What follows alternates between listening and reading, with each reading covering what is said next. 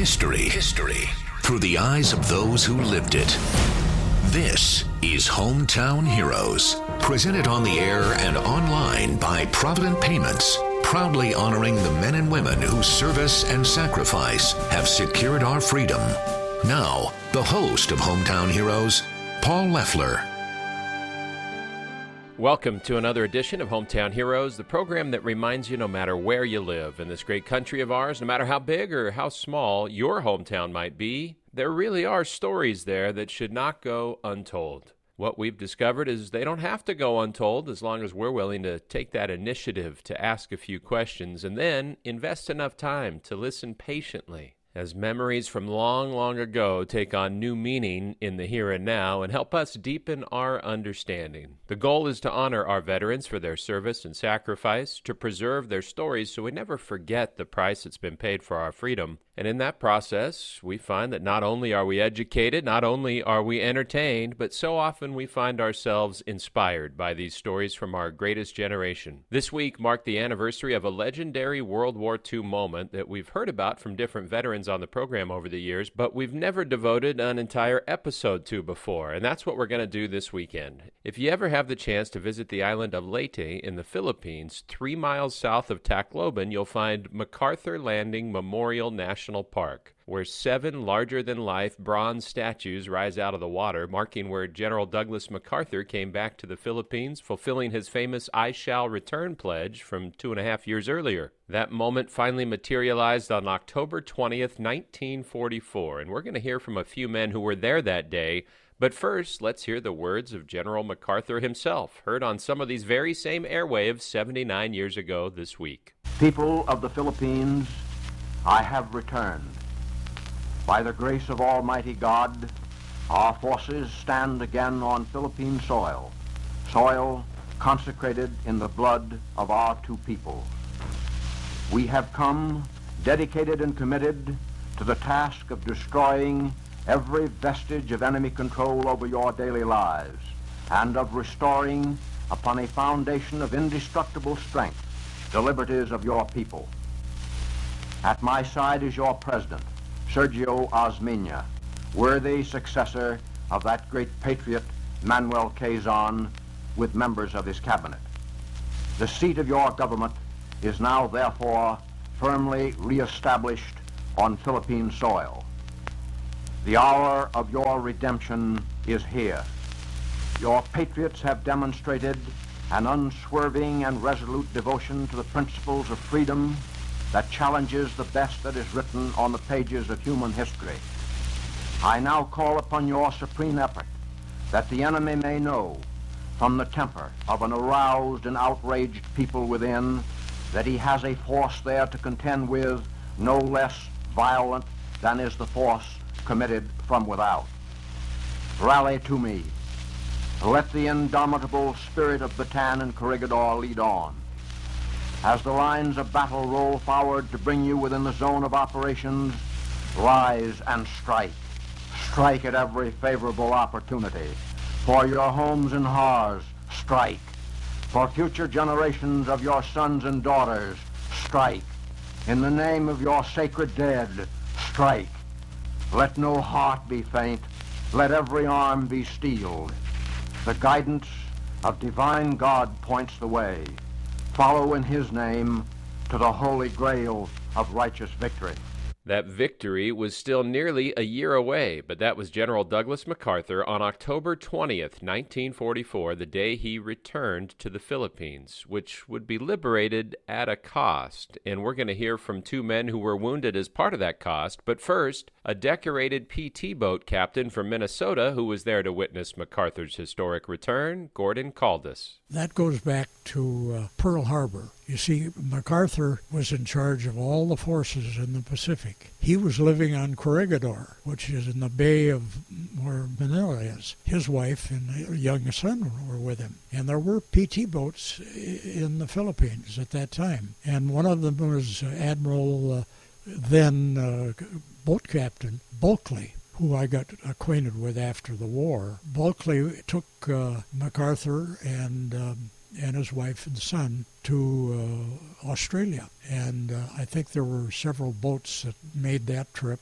Bulkley was in charge. He had the family aboard his boat. But, of course, the Japanese knew that he was there. And, of course, Japan is just above the Philippines. But when he left and after he had arrived safely in Australia, he said, "I shall return." That was a famous statement. And you were there when he fulfilled that promise and waded back ashore on Leyte. He came in on a battle wagon, but all of our boats were right around the battle wagon and many other boats. Our two squadrons were just laying around in the water there and watching. MacArthur came in on the 524 boat. And so we were right there next to him. And then the 524 drove in towards shore. And all lined up on the beach of Leyte Beach were newsreel cameras. There must have been a half a block of them. He got on the PT boat and went in, they drove him in till they got into the shallow water. And then he transferred to a little smaller boat that had a flap on the front, and they took him the rest of the way in, and then he waded ashore, and with all these newsreel cameras, and us observing it too. Yeah, what was your vantage point? How close to all of that were you? We were within 200 or 300 feet. We were right next to it, Did it feel like a historic moment to you? Oh, yes. Yes, it did. Gordon Caldas witnessed that moment, now immortalized in bronze on Leyte, and so did a young farm boy from Madera, California, named Dave Wall. Eventually, he would be one of the thousands wounded in the liberation of the Philippines, but his perspective on his injuries was shaped by something that happened before he was assigned to the 24th Infantry Division during his training to become a medic. During basic training at Camp Barkley, Texas, we had a visiting orthopedic specialist on one occasion spoke to us. He had the battalion strong in there. He described our skeletons, naturally a bone doctor. He started at the tip of our head and went down to our toes, and when he got down to the sternum, he told us that if you find somebody where the sternum has been penetrated like with a bullet, don't worry about that guy because he's dead. And if he isn't, he will be in a few minutes because he's bleeding to death internally. So that message, I think, stuck with me as much as anything that I heard during the basic training session. That was the one thing that stayed with me. Oh, and he started this lecture, which was unusual in the Army. He started by quoting a scripture verse that we find in the book of Psalms, where the psalmist said, "I will praise the Lord, for I am wonderfully and fearfully made. Marvelous are thy works, O Lord, and of that my soul is well aware."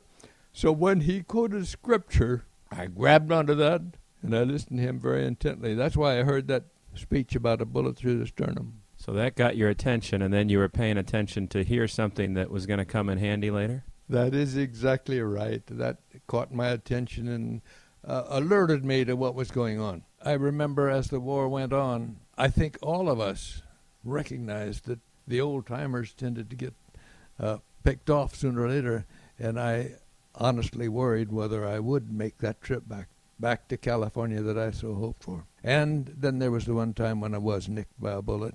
After we landed on the island of Leyte, the first day we landed in the early morning. By mid-afternoon, we got word that MacArthur was coming ashore, so a couple of us went back to the beach and watched him wade ashore. He came in on an LCT, landing craft tank, which was a little larger than the rest of us troops were on.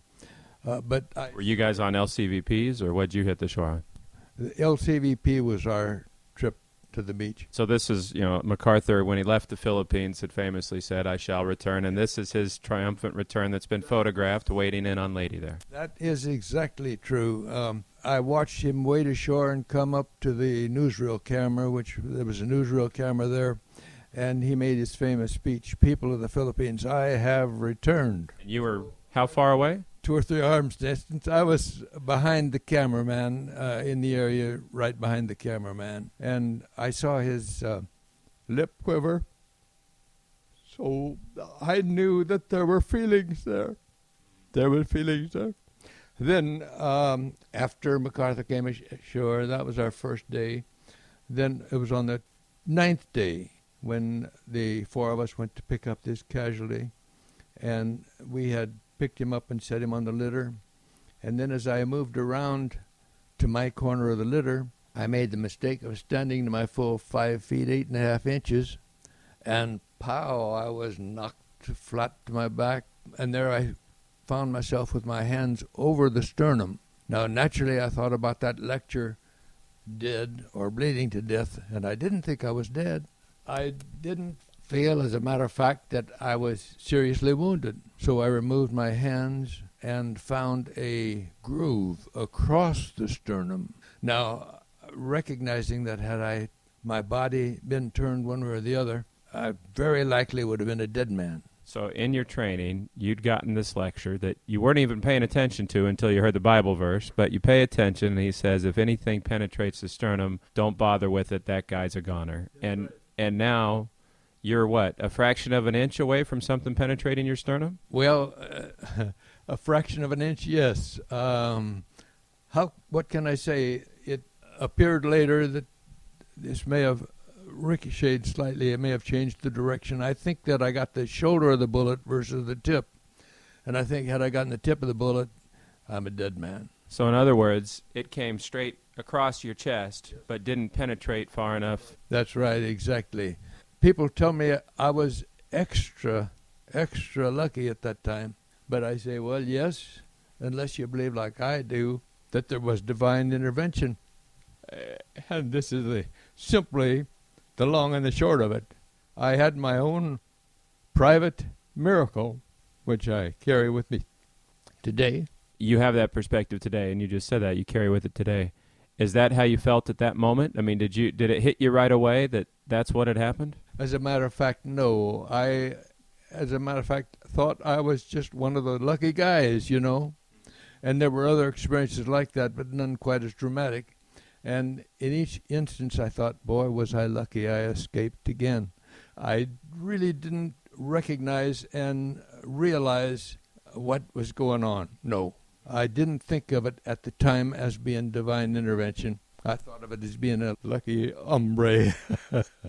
What changed your mind? Because you look pretty convinced of it now. Well, I think the years that have gone by did it to me. Now, obviously, I'm a lot older now than I was then. And the years and realizing what happened, and it has been called back to my attention. How serious were you hurt? Did it take you out of action for a while? As a matter of fact, no. When I saw that it wasn't serious, I jumped to my feet and grabbed the litter, and we made tracks down to the battalion aid station. And I did do this. When the ambulance came to pick up this party, I went with the ambulance back to my company, and for the next week or so, all I did was unload ambulance or goof around, or didn't do much of anything during that time. And then our other people came back when the battalion was relieved, and then we were there for another week or so until we went out on the next mission. So I really wasn't. I was out of action for maybe a couple of weeks. You had a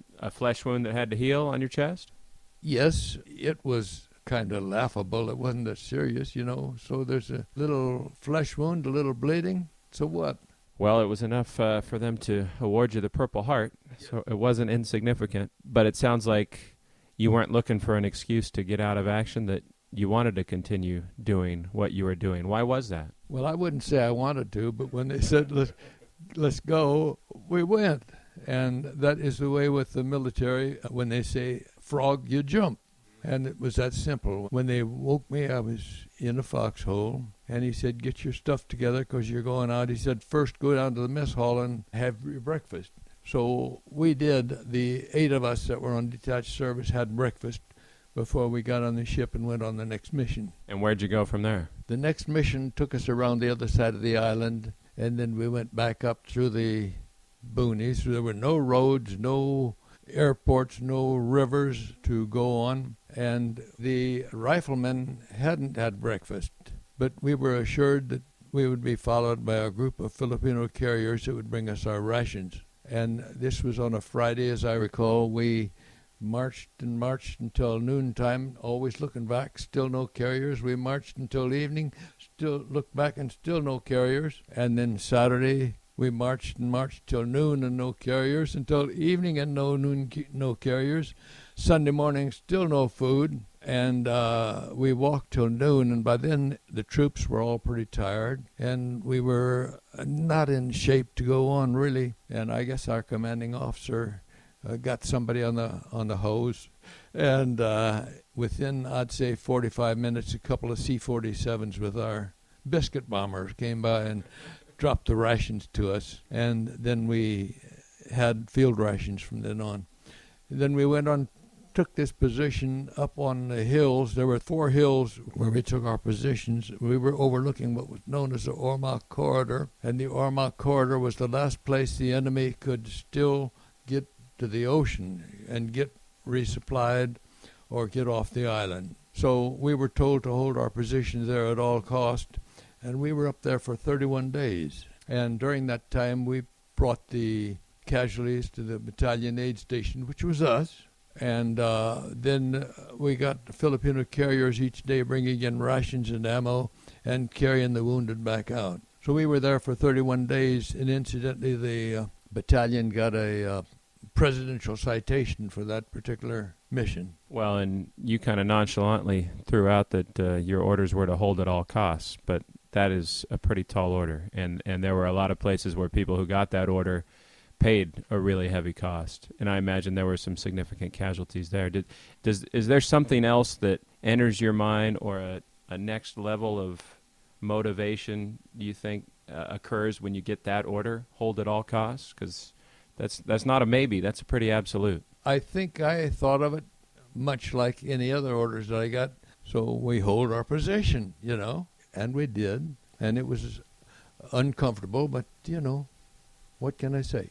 And you mentioned earlier how you didn't let some of the emotions get to you. But do you look back at it now and see what you did and say, how in the world did I keep going and going and going and going? That is a thought. And like I say, at the time, my emotions were totally shut off.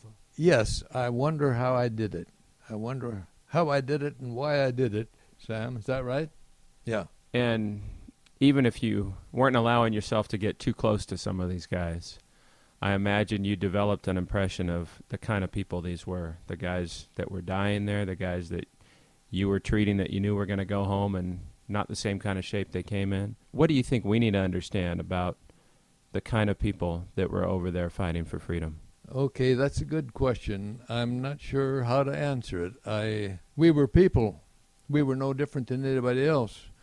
Young people, to be sure, most of us. When this fighting's going on, when you're wounded and all this is happening, to put it in context, you're, 19 years old? Yes, I was 19, turned 20 at that time, and I was home and got my discharge the day before my 21st birthday. So I was in at 18 and out at 20 at 21. Now I see 21-year-old kids and 18-year-old kids, and I think, these are kids.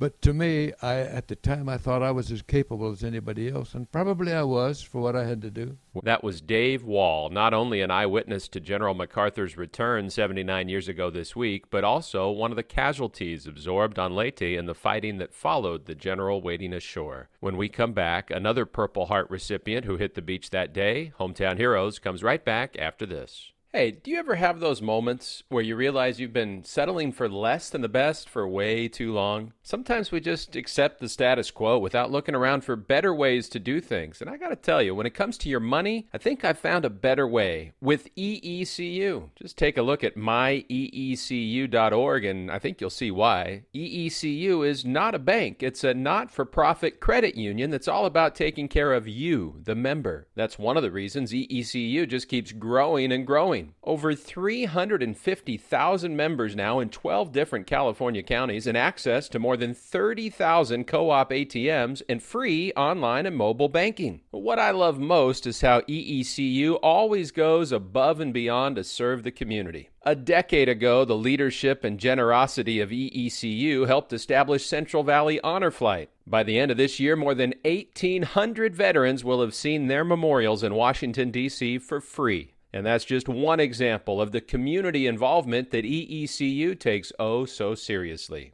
Pick up the phone and become a member today. 1-800-538-3328. That's 1-800-538-3328.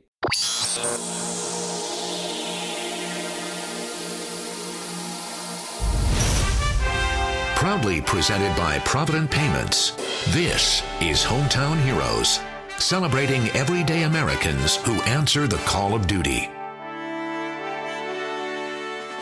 Welcome back to Hometown Heroes and a special episode today marking the anniversary of General MacArthur's famed return to the Philippines on October 20th, 1944. Someday I hope I'm going to get to go see those larger-than-life bronze statues rising out of the water at MacArthur Landing Memorial National Park on the island of Leyte, but the general waiting ashore was just symbolic, while the liberation of the island came at a cost. 96th Infantry Division machine gunner Joe Garabedian would become part of that cost. He, too, came ashore on October 20th, 1944. Fortunately, when we landed on Leyte, there was no beach fighting. We were kind of tickled about that. But the coxswains were very happy, too, because they can back off and bring another load in. You can imagine they had to make quite a few trips. That was a hectic time of the war, whether you're going to make it or not. And your question was, what do you think about? What do you think about every morning? I'm still alive. Will I be alive tonight? 4 of my outfit died. Why am I here? I'm right there. I got shot through my brachial plexus, which are all your nerve center, and come out and just missed my spine. Did you know what you were getting into? I don't know if people today understand all that went into a machine gun outfit in those days. Well, whether it's a rifleman or whether it's a machine gunner, you had to tear that machine apart, blindfolded, and put it back together in the dark on a Grand rifle, which is one of the best rifles in the Army because it was automatic and gas propelled, better even than Germany, who had a bolt action. We never had bolt action. Ours was automatic. You just pulled the trigger. On the machine gun, you have to take it apart, blindfolded, lay the parts down on the table. The most dangerous thing in there is a spring about 16 inches long. You don't pull the trigger. When you lift, well, let me say it like this. I've been saying it for years and years. Bolts forward, covers down. The second gunner push the belt through. You cock it. That's bolt forward, covers down. And all you got to do is just lift that up. The spring will push it forward. And when it goes forward, the firing pin hits and the power, the blow, pushes it back. So that's 650 times a minute. But we were told, don't sleep on the trigger. You're not supposed to go over fire bursts of 6. Every sixth one is a tracer. Fire bursts of 6. Fire bursts of 6. That's to keep the barrel cool. Mm-hmm. It's water cooled. The tube is put down into the ground so the enemy can't see the steam coming up. It produces steam in a short while. But you don't want to hurt your barrel. You have a spare barrel. If you burn it out, and if it gets too hot and burn it out, you have to twist it out, put a new barrel in there, and bring it out and click it back. And hope you got the clicks back, because if you make it too tight, the shell will fracture, and you're out of business until you can get it out of there. You got to put it a little bit short and then tighten it a notch or two. No, I did not think, what am I getting myself into? I was so, please believe me, I was so damn patriotic to see what we were doing. We had plenty of food. We had plenty of ammunition. There was 90,000 troops on the ocean when I was going across. Mm-hmm. I was on that ship for 40 days. We stopped up at Mariani for a beer party. What that is you climb down the rope ladder, and they bring some ham sandwiches, and you have a little beer party, and if you're lucky enough, you can get a clean shower, because on the ships it's all salt water. Mm-hmm. For troops. I was walking around one of the bone piles, junkyard, and I see this can of food, never been opened yet. I figured, you know what, let me take that on the ship with me. So we took some beer with us going back, and we took our shovels and popped the end off, and it was beautiful. Chip beef. Everybody had a hand in it. We didn't care if we got sick, because because it was enjoyable. So, yes, a machine gunner is dangerous. That's why, well, first of all, the officer, through his binoculars, I am a poor farm kid, never seen binoculars in my life, half decent. So I picked it up and put it inside my shirt. After things kind of settled, I took it out and was looking around, and, well, zing, right through my shoulder. Mm-hmm. So it was a sniper Later on at the Army reunions, one of the guys told me, he says, when they found the guy, they counted 60 shots. He was up in the palm tree. So I got up and I started running. I run about 10 feet. The blood is squirting out. I'm hollering, medics, medics, and I fell down. So my medic comes and, Garabedian, where's your medical kit? I said, it's on the Jeep. I said, I didn't want to carry it. So they gave me a shot of morphine. They patched me up. That's the only patching up I got until I got to Hollandia, New Guinea. So this is an interesting part. They managed to get me on a stretcher. And a fellow by the name of Medziak out of Chicago, he was underneath the bush. He reached down and grabbed a hold of my stretcher, and one hand pulled me underneath that bush. It took another half hour before the firing. You don't fire all day long. It just goes in spurts. So then at about 5:30 in the evening, the Jeep came by, and they put 3 of us on and took us back 14 miles to the field hospital. And my God, we got there. When we got a couple hundred feet from there, we had to stretch a cable on a track layer that was there for this purpose, just to pull the Jeeps or the trucks through the mud. Because the mud was so deep. They actually slid the vehicles through there. They put me in a tent, and the guy says, contending me, he says, where's your dog tag? I says, I left the back on the Jeep. He said, that's a heck of a place to leave it. He said, how am I going to know who you are? Well, it's plain English. I'm Joseph Garabedian, 39421644 is my serial number. Okay, so he put that on a shipping tag, put it around my neck, and that night I was in that tent dark. Just pitch dark. I felt something coming out of my mouth, so I guess it must have been blood. I took that shipping tag and I wiped my mouth with it. The next morning when he comes in, somebody comes in to see who I am, tend to me. He said, where's your dog tag? How come you got your dog tag all dirty? I said, well, I had to wipe my blood out of my mouth. Well, anyhow. Then they took me into the field hospital, cleaned me up, put me on a hospital ship. That afternoon, I was on the way to Hollandia. The ship was not a troop ship. It was a roomy, like a passenger ship, but it was a hospital ship. We had beds to sleep in. We had commodes. It took us, I think, 2 weeks or so to get there, maybe 3 weeks, I don't know. Had a little constipation problem. So when I got there, the guy that was in charge of me, he says, okay, I've read your orders. Here's your bedpan. I said, what's a bedpan for? He says, you have to use it. I said, I don't like a bedpan. I won't use it. I don't know how to use it. He says, my orders say you have to use it. So I used it. He says, you will never use a bedpan again under my watch. Anyhow, I was there until I think about the 19th of December. I was happy there, even though I got nothing but a turkey tail. So I'm going to bounce around with you a little bit. The reason I asked about the machine gunner thing, so this is a heavy thing to carry. You've got to carry the barrel, the tripod. Someone's got to carry some ammunition. Yeah, there's 1, 2, 3, 4, or about 5 ammunition bearers. The gunner and the second gunner take turns, but when they get tired, they'll let us handle it, which we enjoyed it. So you got about 4 ammunition bearers. Each can's got 650 rounds a minute, plus the one that is going in, and you don't sleep on it. It's like not like on the movies where they just fall asleep on the trigger. It's the fire burst of 6 and you stop. And you come down a trail real nice. You don't even have to look through a sight, because you can see where it's hitting. Every 6.1 being a tracer, just automatically you can just bring yourself right down that path. And it's got a good sight at a mile. The M1 rifle was the same shell that used the Garand, the same shell that the machine gunner belt had, and the same shell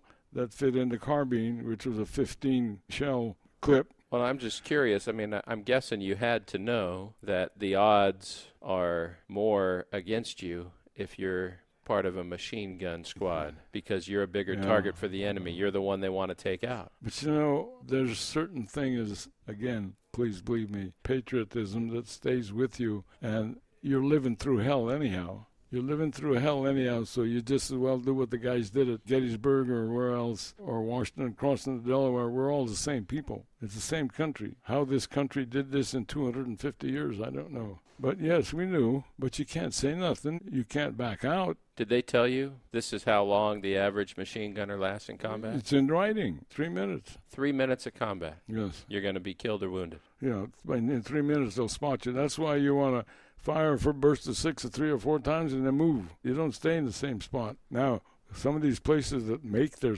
surroundings out of concrete and everything else like German did and all that, once you throw a grenade, you got the whole outfit. So you're 20 years old. You've never been in combat before, and you're landing at Leyte, and this is part of a larger plot because the Americans had been in the Philippines. They'd been either captured or chased out.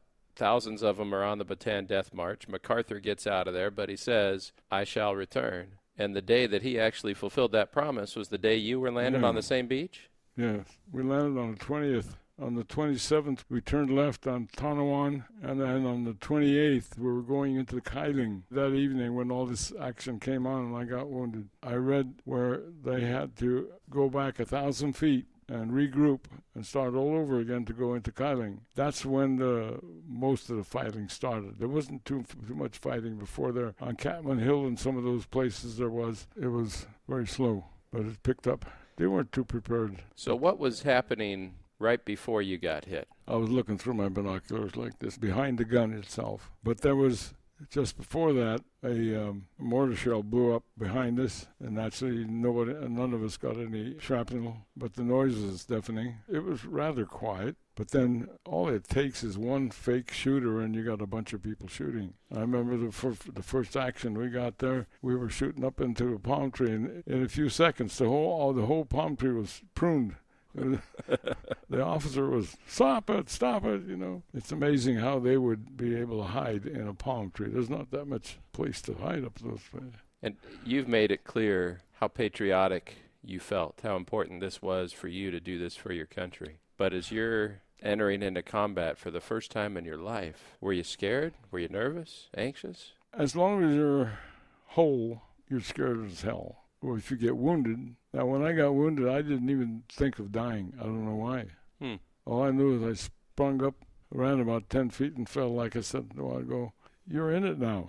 You're in it. I didn't get into the tough fighting where they did in Okinawa. So I got letters from some of the guys. They said you think Leyte was hell. This is altogether hell because they had thousands of people. They lost 1,000 soldiers. We lost 17,000. They're ready for us. It's like football, offense, defense. They're on defense. They know your spot. They know exactly. They've got their mortars all tuned in, and they know exactly where it's going to fall. And when you got hit, what did that feel like? Like a bee sting. Believe me, it didn't hit any bones, I guess that's why, like a bee sting. So it came in not too far from your head, a couple inches? Right here, yeah. Right on your left shoulder. I think he was trying to hit my head. Good thing he missed. But he didn't miss by much. No. So it goes in vertically, almost, on your left shoulder and exits down near your tailbone, kind of? No, in the center of my back. Right in the center of your back. Half-inch from my spine. I'd have been paralyzed. Yeah. That shakes me. In fact, it shakes the doctors when they see it, to be that close to the spine. It's kind of hard to do that. There's a lot of bones that he had to miss. Well, that's probably where that blood came into my mouth. People ask me, how did you get blood through your mouth? I guess it must have been some of that, internal injuries. What about your arm? Did you have the use of that left arm at all? I didn't have the use of that arm for more than a year. I was in the hospital. From that point on, I got discharged on November 45. We entered the United States and back again on the 2nd of January of 45. I got discharged. The end of 45, I got discharged. Mm-hmm. My arm was useless. Even now, when the weather gets real cold, this arm is useless because I got a 30% disability on it. Well, it sounds almost miraculous you were ever able to use it at all. I use it for everything. But I'm thinking about the first 30 minutes that you're wounded, because you described it. They get you on a stretcher, but you're still out there, and they're still firing all around you, and your buddy's able to pull you under a bush. I've often wondered how they got me on the stretcher, but Meziak was the only one under the bush within reach of me, and he pulled it underneath. I guess what happened was they spread out once they got me on the stretcher, and that stretcher is on legs or something, and he's a great big Polak, great big Bulak. Too bad he had to die. He grabbed me and pulled me underneath. What do you think would have happened to you if he didn't do that? They would have nailed me. they would have seen you. Yeah. It's hard to say what would have happened. It wasn't too far. But that wasn't very much action, 8 days. Was it worth it? All the training? Now, did the government lose money on me, or did they make? Well, I think everyone's going to form an opinion about that by the time we're done here. But you had a long journey. I mean, you just said you didn't have the use of your arm for a year. Yes. So this is a long time that you're dealing with this daily. When they first get you to a place where they can help, is it sinking into you that you may never be able to use this left arm again? No, because I was always aggressive. When I came back in 1946, I had my truck and trailer. I was able to use my arm to haul bricks, sand, and gravel for our building. And by February, we were in business. I run the lathe for 13 years. I'd never seen a lathe before. But you learn those things. You're aggressive. It's your chance. You got to do it. Sounds like you never took anything for granted either. Listening to my father's stories, no. I'm just thankful that my mother and father were able to come to this country. And not only my mother and father, millions of other people came to this country for a reason. Safety and food. At least they would say that when you go to bed at night, you know that you're going to wake up in the morning. I know this is something that's that you've lived with for more than 75 years. Yes. So it doesn't seem like as big of a deal as it might be to someone who hasn't gone through it. But again, you're a 20-year-old kid, and you don't know if you're going to keep your arm or not. Did you ever think they were going to have to amputate? I knew I'd find a way. No, well, first of all, use the word parting. I got to part your arm. I kind of figured that's got to mean cutting. I didn't care. Yes, I cared, but I was in this barracks. I had my 3 meals a day, and all of a sudden, when they told me I was going to ship out, about the 19th of December or something like that, I worked at it. These women, different women, worked on me constantly. They broke my knuckles. They broke when I say broke, it broke the calcium. I had calcium on every one of my joints, and she'd put her knee up in my arm and pull on it back and forth. This is when I was still in the Hollandia? Yeah. And they'd break it, and it hurt terrible, especially, breaking the fingers like this. I had a half a cast on. It was a full cast. Then they took a skilled saw and cut the sides off and put a band around it. Well, at nighttime, when everybody's asleep, I used to take that thing off and just lay my arm down there. And it felt so good. After about an hour or so, I'd put the cast back on. It was a half cast. And I'd put the band and had a little clip on the end. Nobody knew I took it off. Boy, when they gave me that turkey tail for Thanksgiving, and then I come home when the first dinner I came to, I said, I don't want no turkey tail. How did you end up being able to use your arm again? Where did that come from? And how did you first get an idea that, hey, this may not be over here after all? You heard about the farmer that picked up the calf and he ended up to be a cow?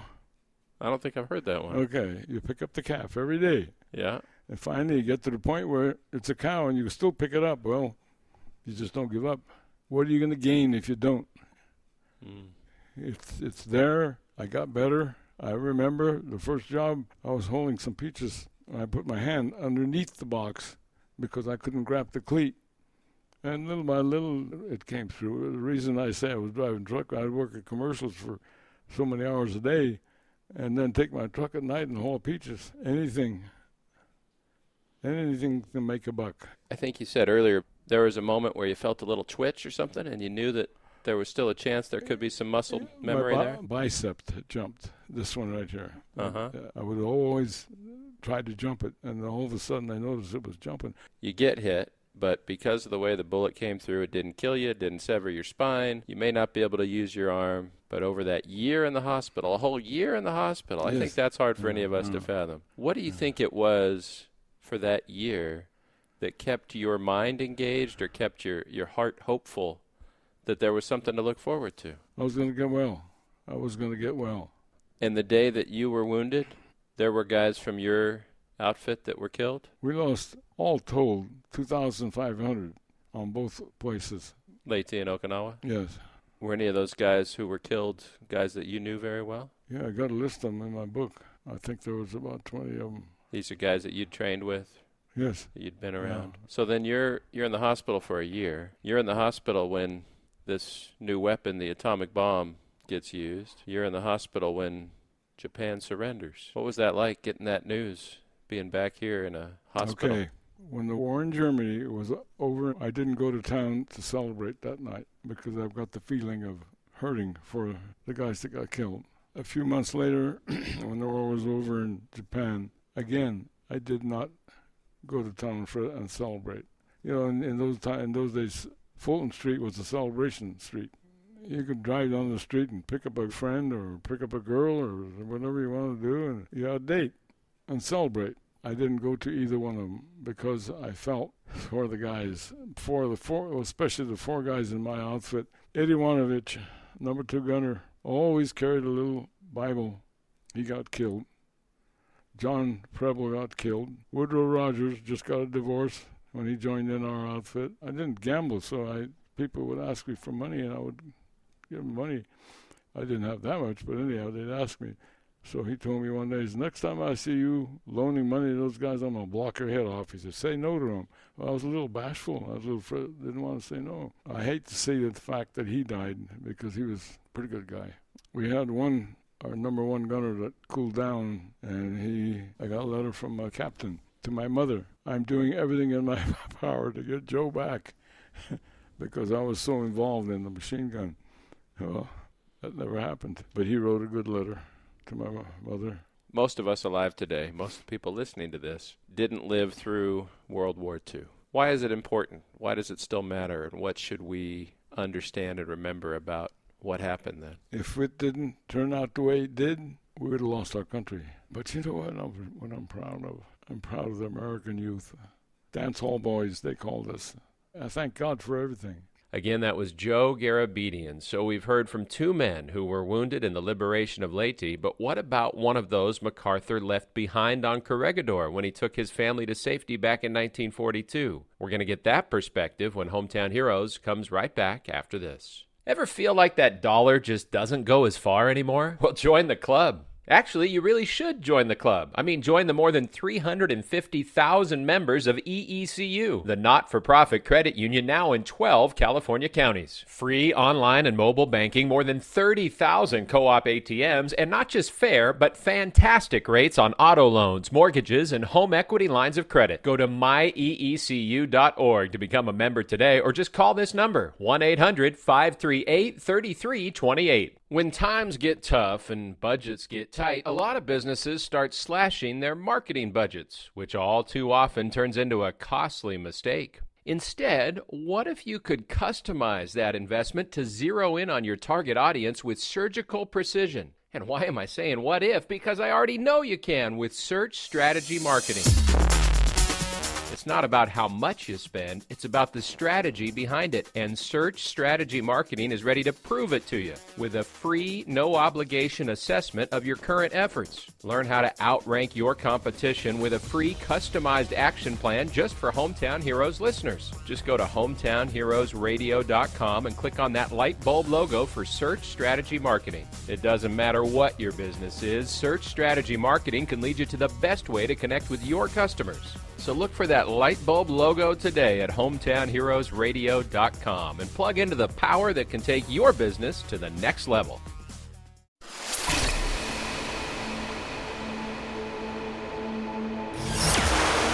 Honoring veterans from sea to shining sea. You're listening to Hometown Heroes with Paul Leffler. Brought to you by this local station and its sponsors, and presented everywhere, on the air and online, by Provident Payments, one of the fastest growing payment consultants in America. Connect today at providentpayments.com. People of the Philippines, I have returned.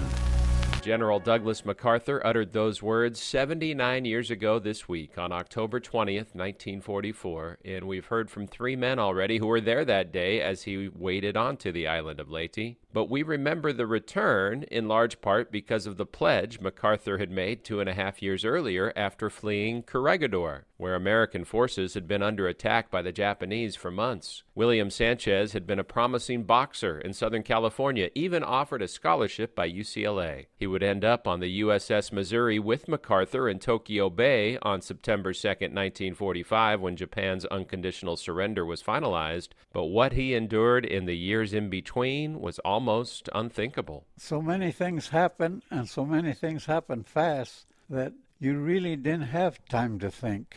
You just acted accordingly, according to the situation. I was right on Corregidor, right on the rock. Uh-huh. And people who know some of that history know that after the Japanese attack, eventually when the Bataan Peninsula fell and there was the death march, and they've heard about MacArthur leaving, and when MacArthur left, you were one who stayed behind. That's right. We were left behind, not by choice, but it happened. How did you feel about that at the time? Not too good. The treatment wasn't very good at all. And how about your supplies? Did you guys have the normal supplies you should have had? No, not quite. We had to do without a lot of things, but we managed. And as the Bataan Death March is happening across the way in April of 1942, are you guys getting updates? Are you aware of what's happening there? We were pretty well up to date, yes. We knew what was happening at most posts. It was a difficult time for us. How much time did you spend in the Malinta Tunnel? Few months. Yeah. It was our only place we could sort of do our own thing. Those were hard days. Yes, I try to imagine myself in your shoes. Yeah. And it seems like that's a pretty unique place to be, where you'd be pretty isolated and cut off from the rest of the world. That's about true. Yes. You had no contact with the outside world. And did you have a sense that at some point your capture was unavoidable? Well, we knew it was going to happen, so we just went along with it. We had a very, very hard time. We had no say in the matter. And after December 7th, we've got the rest of December and January and February and March and April. How often during that time were the Japanese bombing where you were and strafing Corregidor where you were? They came repeatedly. They had no opposition whatsoever, so they came at will. So that was just something you had to get used to. That's it. You had to accept. You don't get used to it, but you have to accept it. It was a tough life. It was rough. What do you remember about Cinco de Mayo in 1942? Nothing but bad things. Everything that happened was bad. That was the day they invaded Corregidor. Right. And at that point, they knew you had experience with machine guns, so they sent you out to a machine gun post? Yes, I was at a machine gun post on the defense side. Life wasn't easy. It just, one bad thing after another would happen. One of the reasons you've touched so many lives and inspired so many people is that you've made it through all this and you've survived all this. That's it. I was able to endure, and I try to make things less difficult. How did you do that? Well, you roll with the punches and do the best you can. You accept it. So on May 5th, after months of shelling, bombing, strafing, the Japanese are finally on your island. That's it. And they actually knocked out your machine gun post, right? They did. They overwhelmed us.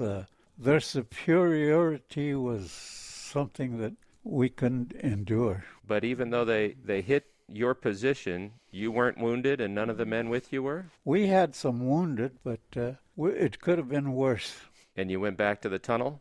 Yes, sir. You had no freedom at all. Well, and that was really going to be the case once the decision was made to surrender. That's it. Actually, we didn't know what would happen at the surrender, but we found out real soon that things weren't going to be pleasant. Well, and I want to hear about that. But before we get to that, let me ask you a question that is relevant today at age 102 and a half, because I'm sure that every once in a while you see the flag, your flag, yes, the stars and stripes. What do you think about when you see that flag? You take a lot of pride in that. And there was a flag, a big giant flag, flying above your post on Corregidor? Yes. And I understand you were asked to take that flag down so the Japanese wouldn't get it? Yes. We tried to preserve the flag itself so that it wouldn't fall into Japanese hands. We took the flag down and we hid it. And it had been shot up a little bit, I guess, right? It had a few shell shots on it, yes, quite a bit. So did someone tell you to tear it into little pieces, or was that your idea? No, it came about. I wouldn't say it was my idea, but it was the only thing we could think of. We tore it into little pieces so that it wouldn't fall into enemy hands. Once it was the little pieces, we just kept it.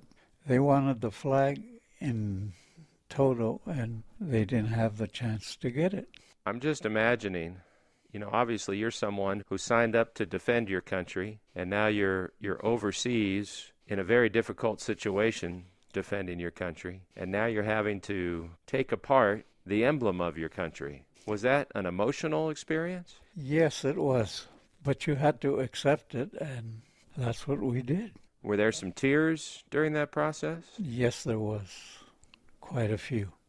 I'm not trying to put words in your mouth, but I believe that I heard you mention before or read about it, that you made a statement at the time, as you're completing this task that you never asked for, that the situation presented to you, about hoping no one else ever had to do that, what you were doing. That's right. It was a very bad experience. And I'm not trying to make you dwell in a bad experience. It's for us to understand what you went through helps us appreciate more what we have, what you and so many others paid for. Yes, it was a very difficult time for us. In holding off the enemy there for 5 months after the attacks that brought America into the war, those undersupplied but courageous American forces bought enough time for the U.S. to regroup with a new base of operations in Australia. That would prove pretty important through the rest of the war, but it all came at a heavy cost. Like the thousands who survived the Bataan Death March a month earlier, those captured on Corregidor would spend the next 3+ years in captivity. Do you remember, Mr. Sanchez, what that felt like when you heard that the general had reluctantly ordered all 11,000 troops on Corregidor, all the Filipinos and all the Americans like you, to surrender? Well, you can't forget that. You knew you were going to lose your freedom, so it was a hard thing to accept. Did you ever think you were going to lose your life? Yes, all the time. At any time you figured this might be your last moment. And when that surrender happened, you probably had no idea what to expect from the Japanese, right? Right. We had no idea what was going to happen to us. What did happen to you? What was the first thing they had you do? Most of it was bad treatment and things that you don't really expect, but you have to endure. And you were still a very young man. I was a very young kid, yes. You're in your early 20s. At this point, you're 23. Do you think that some of what you'd already endured in your life prepared you to handle that? Yes. It was a good experience to be able to handle what was coming. And you don't wish it on other people. So now you're a prisoner. Yes. And you have no idea how long you're going to be a prisoner. That's the worst part. So how did you face that? What gave you the strength or the hope to endure, to persist, to persevere? Well, you never lose hope. You always think something better is going to happen. And you go on that basis. Things can't get worse. But for you, as I understand your story, after you're a prisoner, they did get worse. The Japanese gave you a real brutal task. The Japanese were real bad. It's something we had to learn to endure. And they made you pile up all the bodies of the Americans and Filipinos who've been killed there? Yes. They made us take care of all the bodies and everything, and we thought it would never end. And then what did they do with those bodies that they forced you to gather? Oh, they just piled them up, carted them up, and set fire to it. They weren't very kind. And all in all, it was a very bad experience. But it was something that had to be endured. And so this is 1942. And as I said, you didn't know how long, but it was going to be a long time until you tasted freedom again. Yes. It was a very difficult time at the time. Can you help us understand what life in captivity was like and what some of the things you had to face and endure were? It is very difficult to try to explain what we endured. It's unbelievable, but it happened. Is it okay if I ask you a few questions about some of it? Yes. And I realize that this is something you had to survive one day at a time for more than 3 years. You never knew what was going to happen the next day. From day to day, you learn to live life. Were there some people that you were with that helped you? We all helped each other. There was many bad things we had to learn to endure, and we all helped each other. You know, one thing that I think most people listening can identify with, or maybe can get a frame of reference from, since we all have to eat to survive. Maybe people would be interested to hear what your menu consisted of as a prisoner of war. Leftovers. What they didn't eat, they would feed us. Is it fair to say that you ended up eating some things you never thought you'd eat? That is true. It was a rough time in life that you don't even like to think about. And we talked about you being a boxer, a good enough boxer that the Bruins wanted to give you a scholarship for it. That's right. So you're in pretty good physical shape before this happens. Very good shape. Uh-huh. But that dwindled fast. Yeah. So how much do you think you weighed before the war? Oh, maybe 135 pounds or something. And we were down to about 100. Mm-hmm. It was a very difficult life overall, and the way things happened.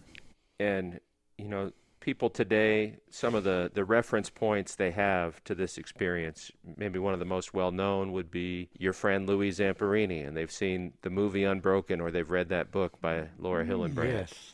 Or read Louis' book. Louis Zamperini happened to be in my camp, so I knew real well what he wrote about. So when he wrote about being tortured, yes, you experienced similar things? Well, life itself was a torture, and it's just something you had to learn to endure. How often did you think about your brother or your sister or your cousins, your family back here? Quite often you think of what life is like to be with your family.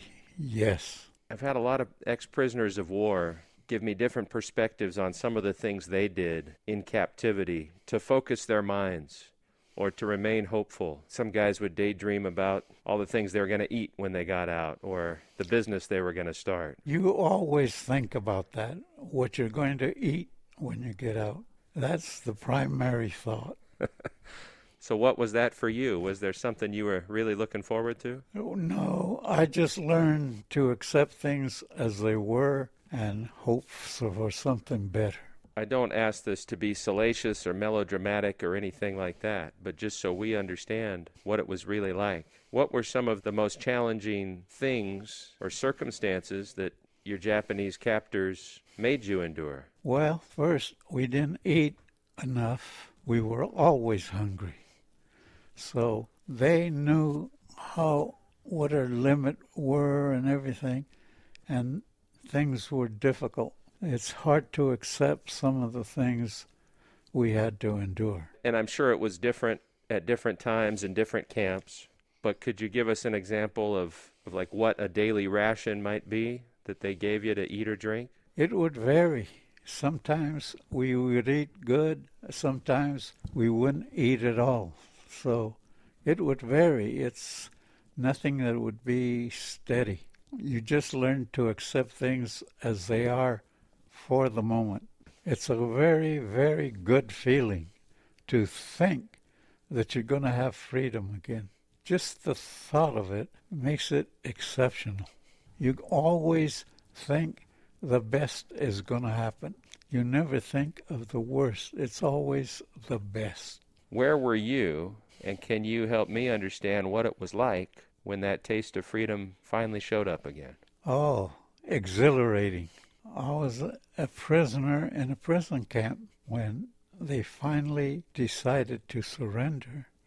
And boy, that was a great day. Before you came home, back to California, you actually ended up in a very unique place on September 2nd, 1945. 2.5 weeks or so after the Japanese declared their intent to surrender, they actually had some dignitaries that came aboard the USS Missouri in Tokyo Bay and signed the instruments of surrender. Yes. And we've seen the pictures. General MacArthur was there, and Admiral Nimitz was there, and this skinny General Wainwright was there. All the big shots were there, yes. That was a happy day for all of us. Well, and somebody else was there. MacArthur.